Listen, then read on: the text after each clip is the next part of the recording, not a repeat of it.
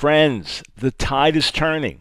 Something is happening. We'll tell you more on the broadcast today, and the phone lines are open. It's time for The Line of Fire with your host, activist, author, international speaker, and theologian, Dr. Michael Brown, your voice of moral, cultural, and spiritual revolution. Michael Brown is the director of the Coalition of Conscience and president of Fire School of Ministry. Get into The Line of Fire now by calling 866-34-TRUTH. That's 866-34-TRUTH. Here again is Dr. Michael Brown. So earlier today, I saw a post on my personal Facebook page from one of my old friends from decades and decades ago, from my childhood.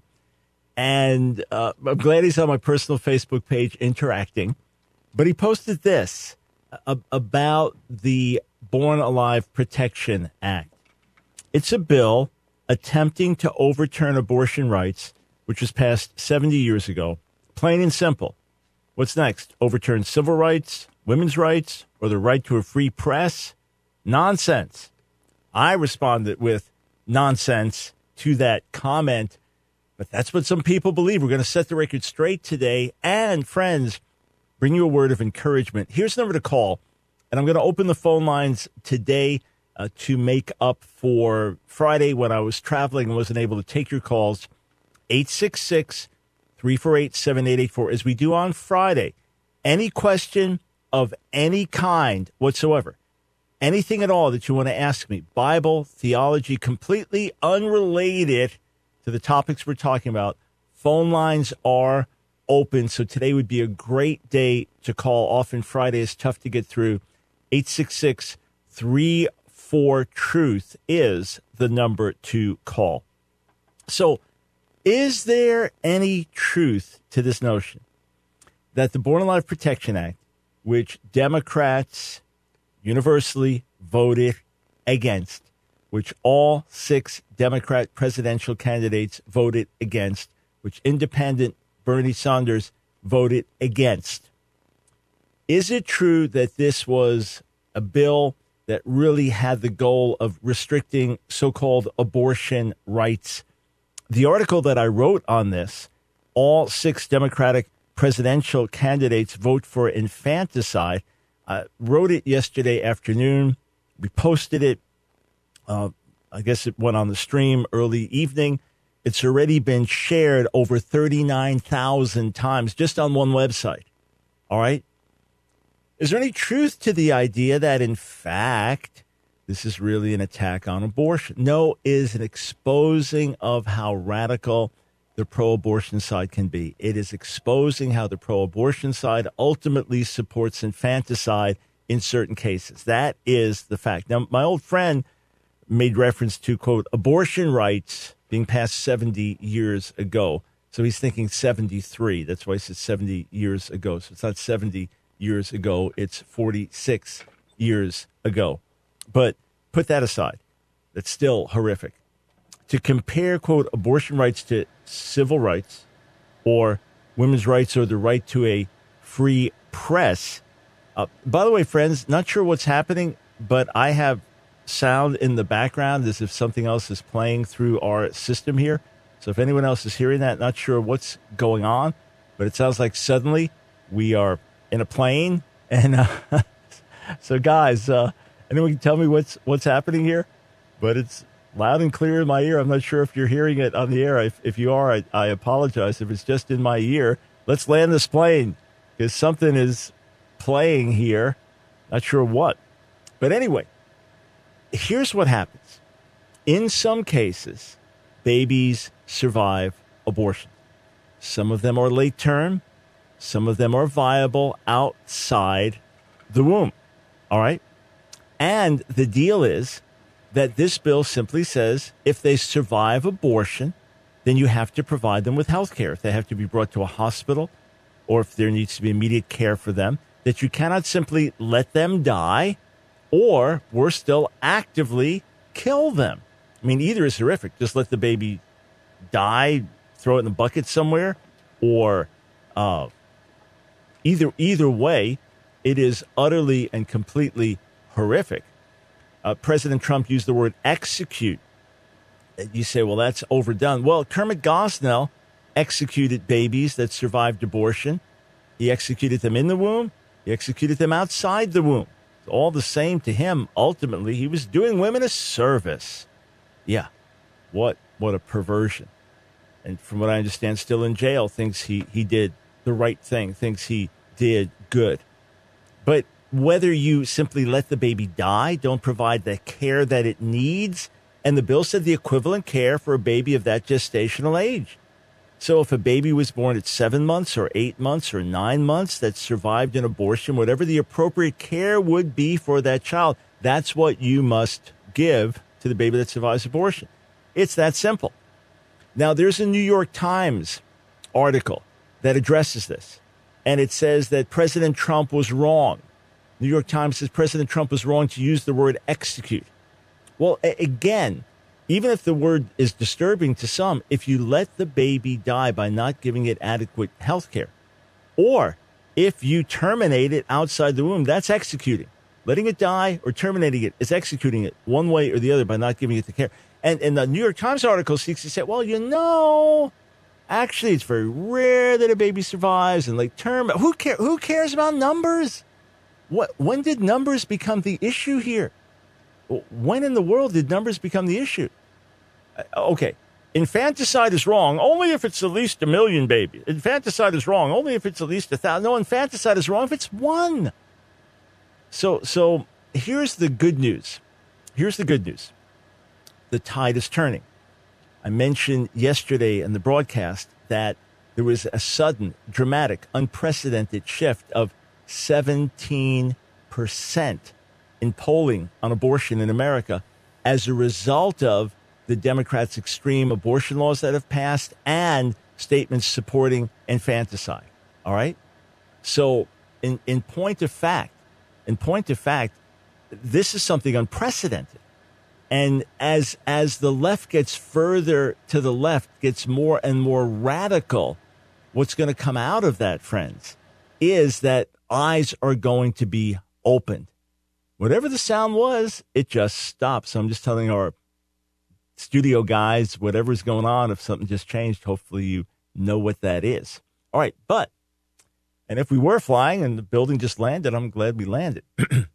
But yesterday, before my night class, was watching the Unplanned movie, the movie about Abby Johnson. I wrote about it, article yesterday. You can read it at AskDrBrown.org. Rated R because of, quote, disturbing images. I thought, okay, it's going to be well into the video before any disturbing images come up. That was just my expectation. I didn't know how exactly the movie unfolds. I was given a code for an advanced screening to watch online. So I was told Nancy, hey, I'm just going to sit by my computer in my office and have my salad before I go out to teach tonight, and I'm going to watch this movie. I thought, watch the beginning of it. Well, I was caught off guard with what happened when it happened in the movie and completely lost it. I mean, sobbing uncontrollably as I sat there at my computer. I just paused right there. Remember, this is going to open in 800 theaters. I'm talking about people are going to be screaming in movie theaters. Just nothing gory, nothing exaggerated, just showing a little bit background, ultrasound during a routine abortion procedure. This happens hundreds and hundreds and hundreds of times every week. And I was completely overcome. And I just paused what I was watching and composed myself. It's about 15 minutes. And then I went to talk to Nancy, but and she didn't realize I was watching the movie at that point. So before I could really manage to talk and get clear words out, I said, I've got to compose myself. Well, I barely said that. I stopped right in my tracks and started sobbing. And I scared her, of course. I mean, what are you going to think? What happened? Who died? Finally was able to compose myself, tell her what happened, and then went from there to teach my night class. Began to share with my night class, which is on prophets and prophetic ministry. And I was teaching last week about sharing God's pain and having a prophetic heart where our heart beats with God's heart. And as I was sharing this, sharing about abortion, sharing about the Unplanned movie, one of the students said, Dr. Brown, I'm really feeling the burden to pray now. I said, we're going to pray shortly. I just want to share a little bit more, and then we're going to pray. I read a little bit more from a quote about God's heart, and next thing, 20 or so students in our class, they just began to pray, and next thing it turned to weeping and wailing and crying out. I mean, we were overwhelmed with the reality of abortion and the lives broken by it and God's grief over it and the judgment that hangs over a nation and the massive urgent need for repentance and God's willingness to forgive as we turn to him. Although on a national level, you just wonder what can undo the damage that's been done. But friends, stuff is happening. People mobilizing for pro-life like I've never seen in my lifetime. In my lifetime, I've never seen a mobilization like this. States like New York, pastors, leaders awakening and saying, we have to get the truth out. We have to take action. We have to stand for life. And now with this movie coming out March 29th, Unplanned, a bunch of other things happened. Friends, something is going on. Please give yourself to pray that God would turn the hearts of America. I have a book coming out in August, Jezebel's War with America. It can be pre-ordered online now. It may be the most intense book I've ever written in my life, but I paint a picture of how abortion ties in with the ancient idolatrous sin of child sacrifice and tie it in with many other things happening in our country today. So, friends, the hour is urgent, but God's moving. People have been fasting and praying and crying out for years. Faithful workers have been sharing the gospel compassionately in front of abortion clinics for years, pregnancy life centers reaching out, adoption movements reaching out, Christians praying, repenting, seeking the face of God. All too few have been involved, but I want to honor and commend those who have been on the front lines of the pro-life movement tirelessly for many years at great personal cost. The tide is turning. Something is happening. Now is the time to pray because, mark my words, friends, you don't have to be a prophet to know this. The reaction against this pro-life surge is going to be like nothing you have ever seen. You want to talk about something satanic and evil? You're going to see it. You're going to see it. All right, friends, we'll be right back. I'm going to go straight to your calls, 866-348-7884. All subjects welcome. Phone lines are open. We'll be right back. Shake the nation, change the world.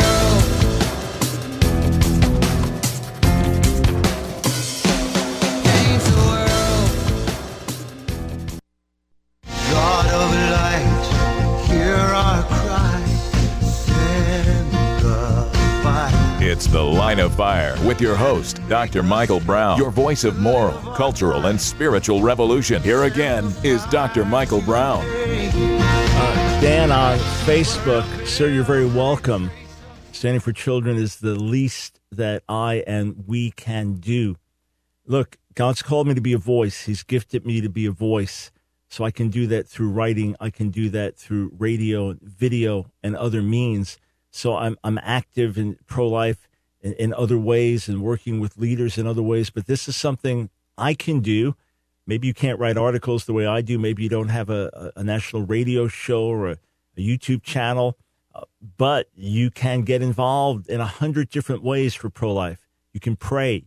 You can support pro-life organizations. You can volunteer at pregnancy crisis centers. You can work with ministries that are sharing the gospel in front of abortion clinics. You can talk to your children. You can make comments on social media. You can consider adoption. Or, I mean, there's so many things. Obviously, adoption is major, but there's so many things that each of us could do. And if we would just mobilize 1/10 of the Church of America, the tide would turn even more dramatically than it is now. But something's happening.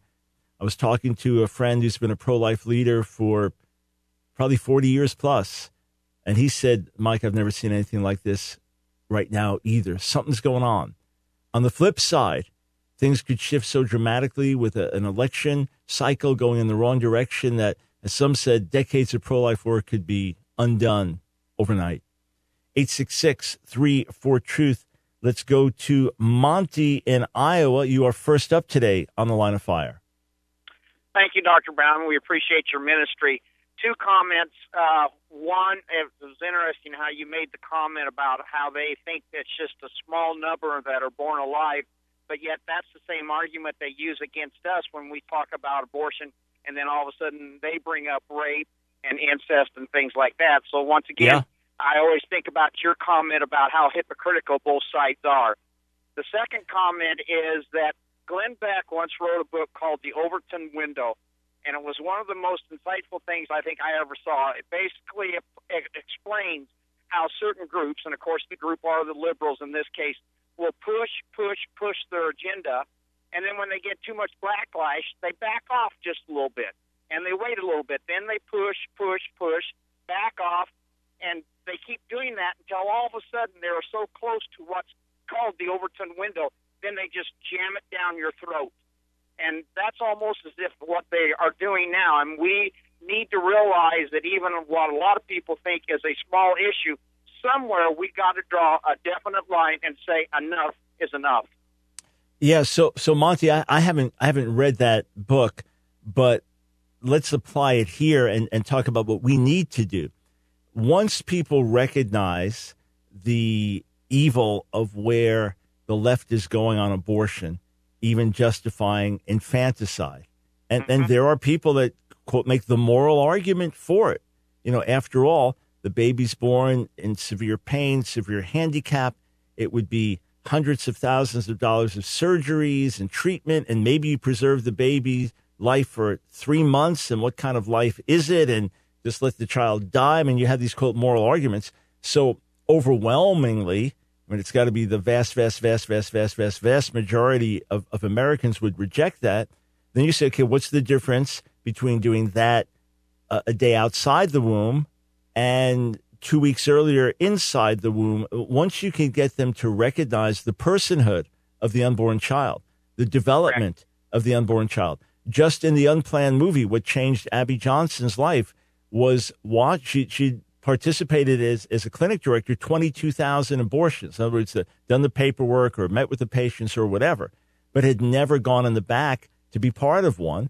So now watching the ultrasound of what just happened, and this is a baby that's small enough to be sucked out of the womb, just seeing that was devastating. Look, what Focus on the Family is doing. Jim Daly and Focus on the Family, what is it, May 4th in Times Square, lighting up Times Square with ultrasound images. Yeah, not just this. These are babies. These are children in the womb. This is all unprecedented stuff that's taking place. So we can't let it be, oh, okay, well, we'll agree that infanticide is wrong, but we want the right to abort right up through the 9th month. No, let's push it in the opposite direction. Thank you, sir, for the call. 866-34-TRUTH. Let's go to Jerome in Winston-Salem, North Carolina. Welcome to the Line of Fire. Yes, Dr. Brown. First of all, let me say thank you for your ministry. You do a wonderful job. I listen to you quite frequently. But I do a jail ministry in Lexington, North Carolina, and a couple of the guys have asked me some questions that I don't have the answer to. And I'm not really into a whole lot of this, but I'm just going to ask you the question. I'm sure you can answer these questions because I told them I was going to call you because you have these answers. They ask about the red heifer being born. Is that? Mm-hmm. And then it says, they ask me, has the temple been rebuilt? And then how does this relate to the end time? All of these three things. Yes, sir. So it's so interesting that there they are. Incarcerated and yet still aware of these issues and prophecy things that many people in the land of Israel are not even thinking about. So that's very interesting. And thank you, sir, for the kind words. Much appreciated. And bless you for the ministry you're doing. What an important ministry and what a right ministry, because I guess most of the guys you're dealing with, you don't have to convince them that they're sinners in need, right? They recognize that. Absolutely. So, number one, let's just understand what this is about. In the book of Numbers, there was a ritual of the red heifer, and what took place was this animal had to be without blemish, and then so this is red cow, and it would be killed, and then its ashes burned, and then that would be mixed in to the waters of purification. So that's in Numbers chapter 19. All right. Okay. So whenever an Israelite would be ritually unclean, let's say someone accidentally touched a dead body or something else that made them ritually unclean, so they would be unclean till evening, then they'd wash themselves and they would be sprinkled with this water, and that would be for cleansing.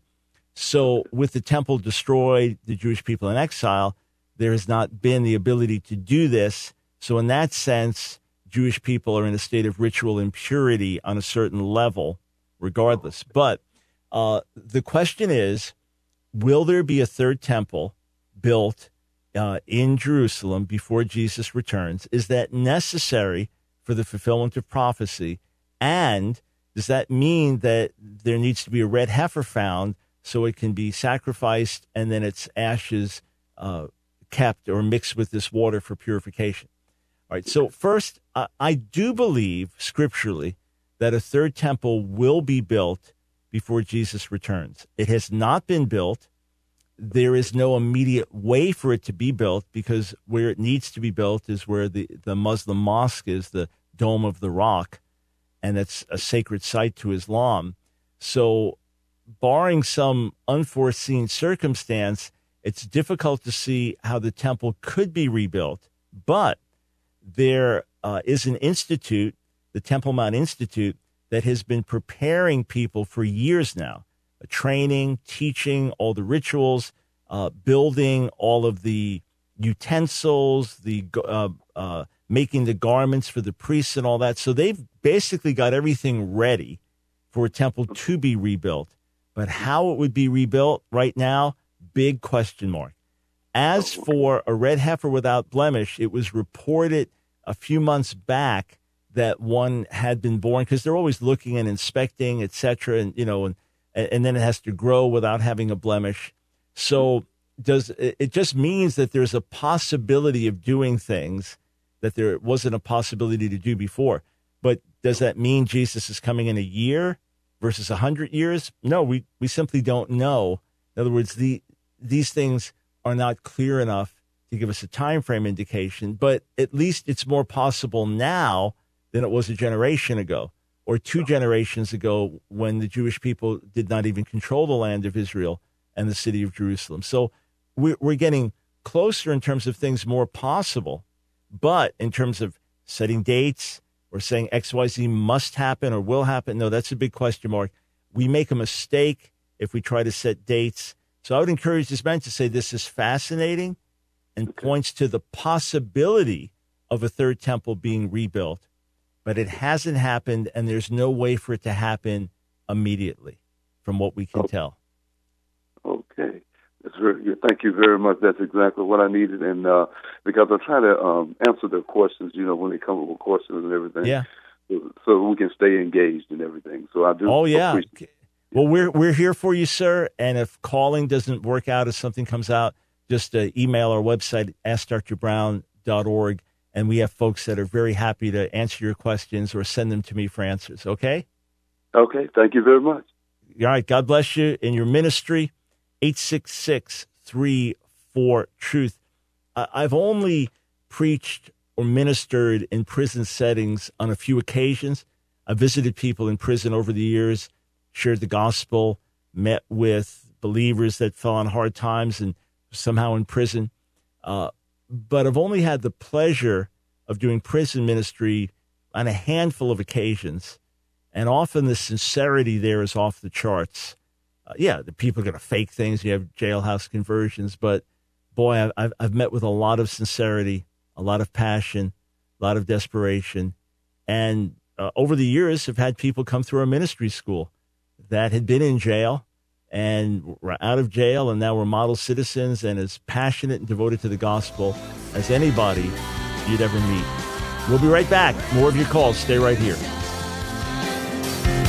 Shake the nation, change the world.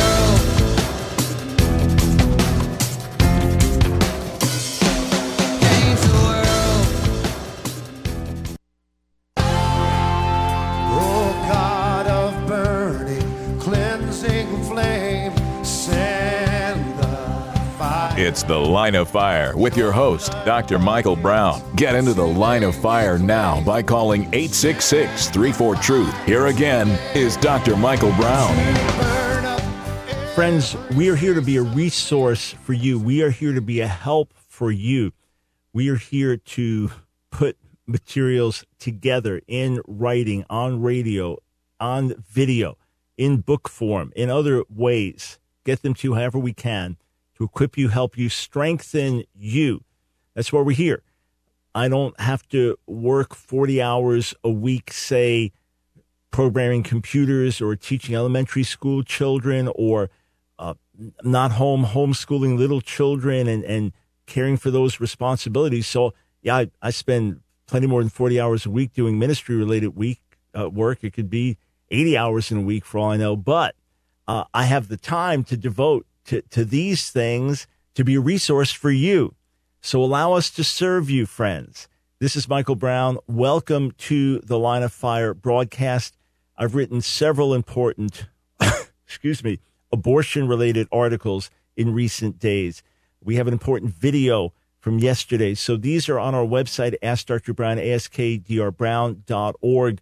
We post links on Facebook and Twitter. Our YouTube channel, Ask Dr. Brown, ASKDR Brown as well. So let us be a blessing to you. Subscribe to our YouTube channel if you haven't.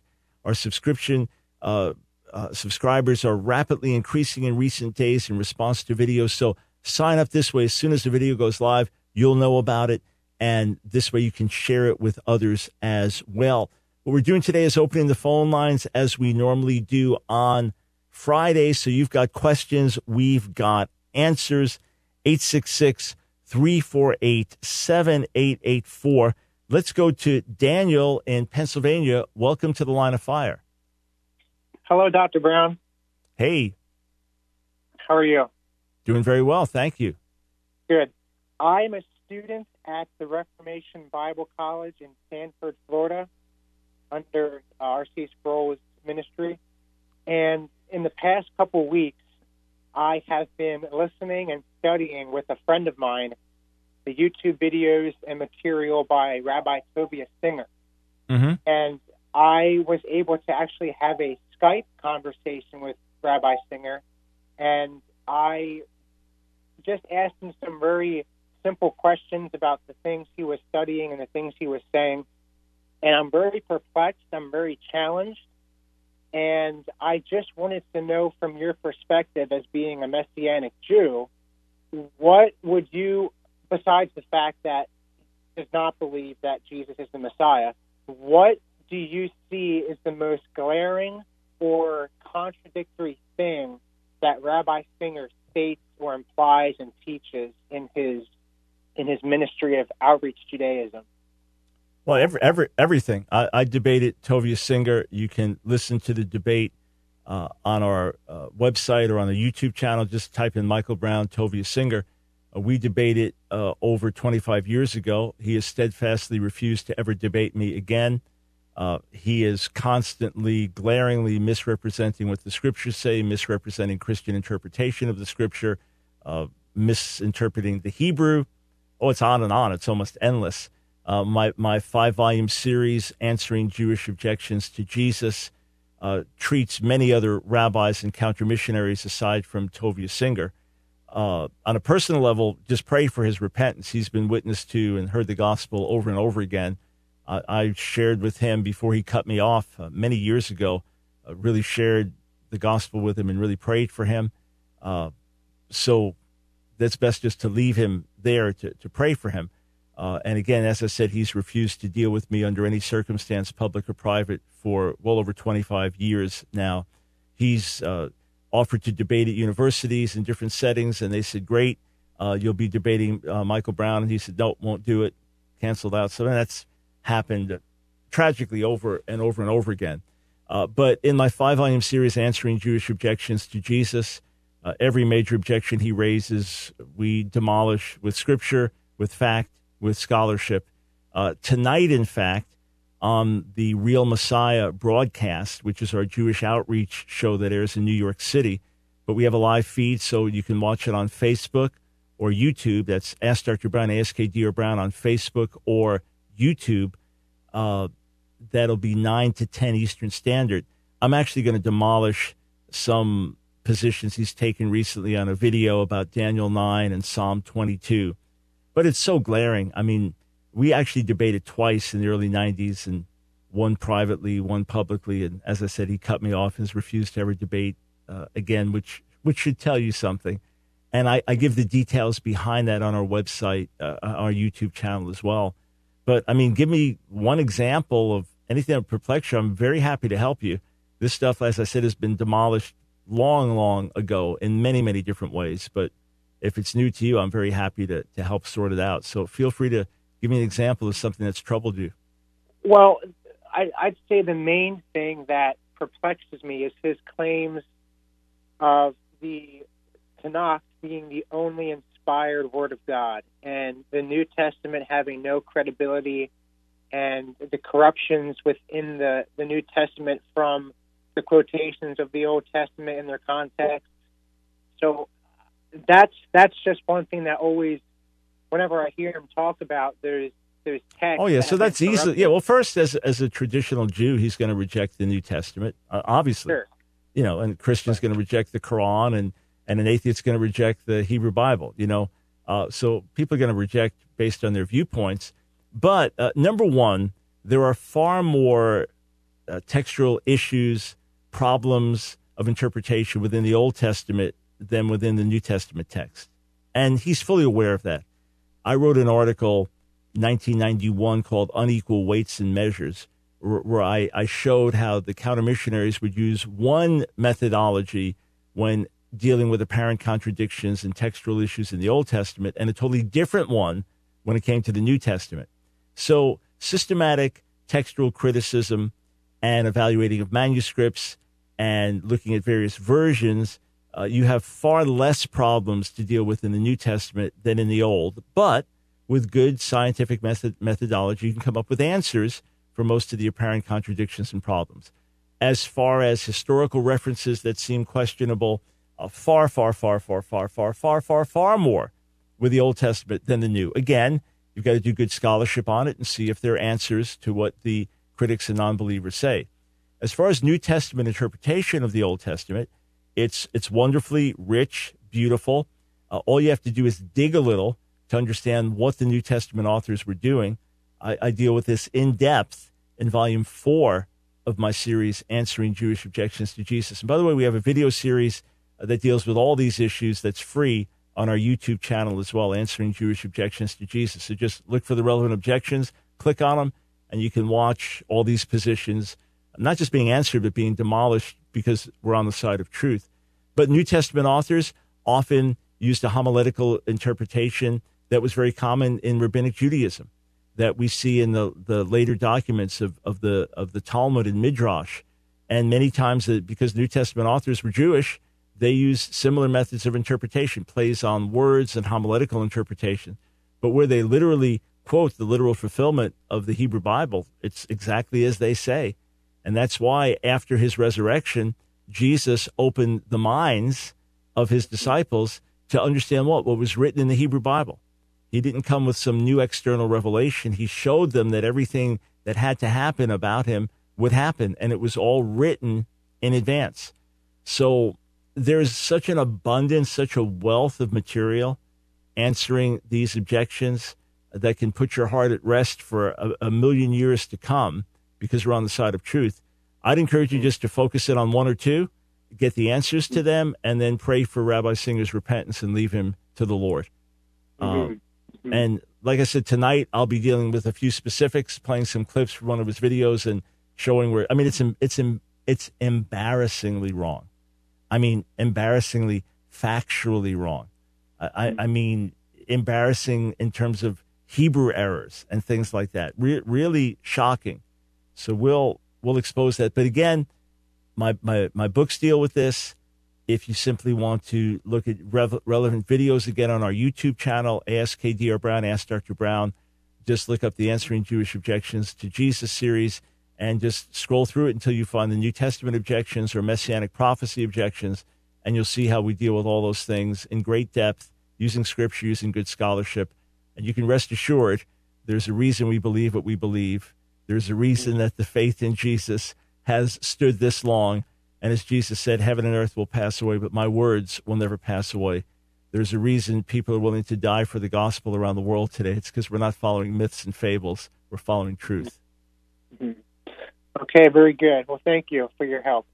You are very welcome, sir. Again, facts, information, truth. Don't be misled by arguments that seem persuasive on the surface, but the moment you poke them, they burst. 866-34-TRUTH. Let's go over to California. David, this is David I ran into over the weekend, right? Yes, sir. All right, got that from my call screener because there's a lot of Davids in California otherwise. Okay, welcome to the show. Yeah. Yes, sir. Thank you so much, Dr. Brown, for taking my call, and it was great talking to you over the weekend. Just wanted to thank you in agreement with everyone else that's called in so far. Thank you for your ministry and all that you've done, especially with the topic that you brought up today about abortion. Like, you've definitely opened up my eyes to the importance and significance as us as the body to stand up and actually speak out. So thank you. You are very welcome, sir. Alrighty, so get to the question. So it's kind of relating to the question I'd asked over the weekend regarding the separation law, or I guess consecrating laws given to ancient Israel. Yeah. And this one, it's in alignment with the same friend that I was telling you about that's kind of like arguing for us holding to, I guess, the law as best as we can nowadays as Gentile believers and yada, yada. But he was going back to Genesis 4:3 to argue for the Sabbath being given before Moses, by saying that Cain and Abel came on at the end of days to give their sacrifices. You're familiar with the passage, I'm sure. Yikes. You talk about futile. You talk to any Hebrew scholar on the planet, it just means after a while. That's all. It does not mean at the end of the week. No. Yeah, that's pretty much what he's trying to go for. No. Look at 1,000 translations. Not even a chance of a chance. It's after a while, over a period of time. That's all it is. Wow. Talk about someone going out on a limb and falling off. Yeah. Anyway, thanks for the call, David. God bless you. We'll be right back.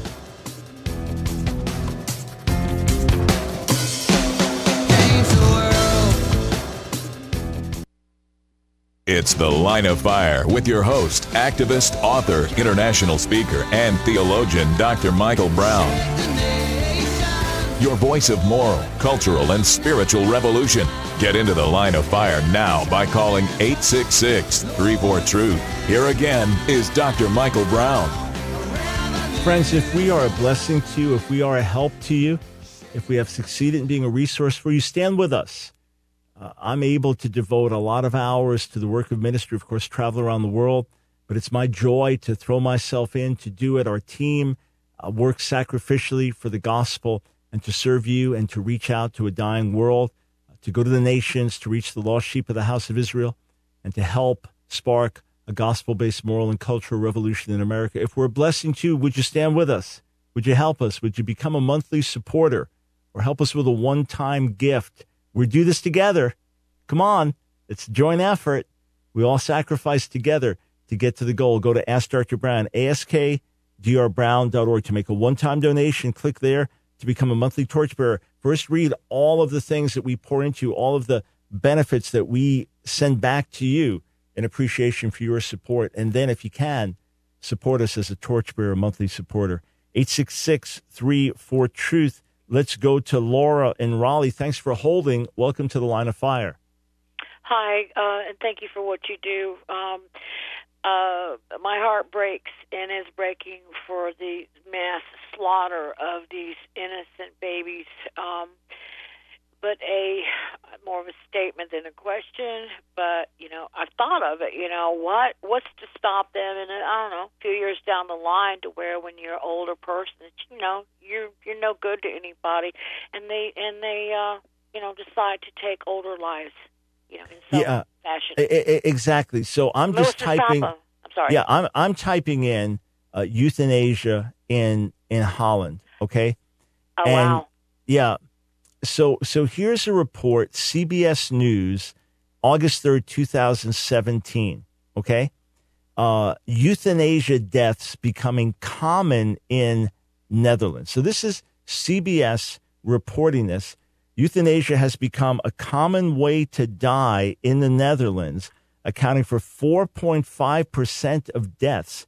According to researchers who say requests are increasing from people who aren't terminally ill. So, and this is just CBS News catching up on this. And in point of fact, it's been documented now that doctors have said in thousands of cases, Laura, that they made an independent decision. You know, the baby, the quality of life would be such, it wasn't the best interest to keep the baby alive. And, oh, so sorry, we lost the child. And they actively euthanized it. Or someone, 94 years old, right, maybe with Alzheimer's, maybe with incurable cancer, and lots of pain. Doctors have made the decision to terminate the life of the patient. And look, even if you could make a case for, look, the person's beyond recovery, they're in agony, they're not even conscious, you could make a case that sounds like it could be a little compelling. All you have to say is, well, who gets to draw the line? Who gets to make the decision? You even have people now who are completely healthy but suffering from depression, who are asking to be euthanized and are being euthanized. So it is, Laura, part of a culture of death. And a lot of it springs directly from abortion. Just looking at a quote here, doctors become more confident in practicing euthanasia and more patients will start asking for it. This is Penny Lewis, co-director of the Center of Medical Law and Ethics at King's College London.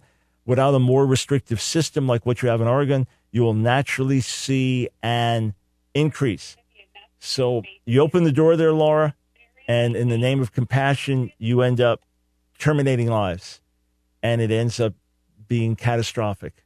And then we end up determining that we're going to play God. Look, I understand that in certain cases we can go to means beyond extraordinary to preserve life, and the person's just existing in a vegetative state, and we can do things that no other generation could do to, quote, preserve life. And we have to discuss end-of-life decisions and things like that. That's completely different than what we're discussing. Hey, Laura, thank you for the call. You have every reason to raise this as a valid concern.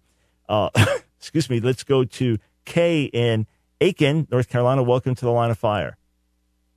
Hi, Dr. Brown, and thank you for taking my call. I'm actually in South Carolina, a couple hours from you. You know what? Yes. They just assumed when they put up Aiken that I knew, and I blew it. I decided to say North Carolina's taking a chance. That's okay. That's All okay. right. I appreciate your ministry very much, and I would like to tell you that at first. In the topic that you're talking about today, about this abortion and the infanticide and how they just voted on that, one thought that came to me, and I wanted to just kind of ask you what you thought about this and how this could play out. But the Lord reminded me about the two Hebrew midwives in Exodus 1. Yes. Could we pray for Puas and Shipras of our day to rise up? And how might that play out? What do you think about that? Yeah, so first, that is, in a sense, the worst case scenario to have to pray for that. Looking at Exodus, the first chapter. So Shipra and Puah, these two God-fearing Hebrew midwives, and when Pharaoh said any boy that's born must be killed, thrown into the Nile, instead they preserved the lives of the babies. All right? So when you help the Hebrew women during childbirth, look at the sex. If it's a son, then kill him. But if it's a daughter, she may live. So kill the child. So yet the midwives feared God, so they did not do as the king of Egypt commanded them, but let the boys live. And then they lied about it, said, yeah, these Hebrew women, they're more vigorous than the Egyptian women. So as soon as, by the time we get there, they've already delivered the baby. It's too late.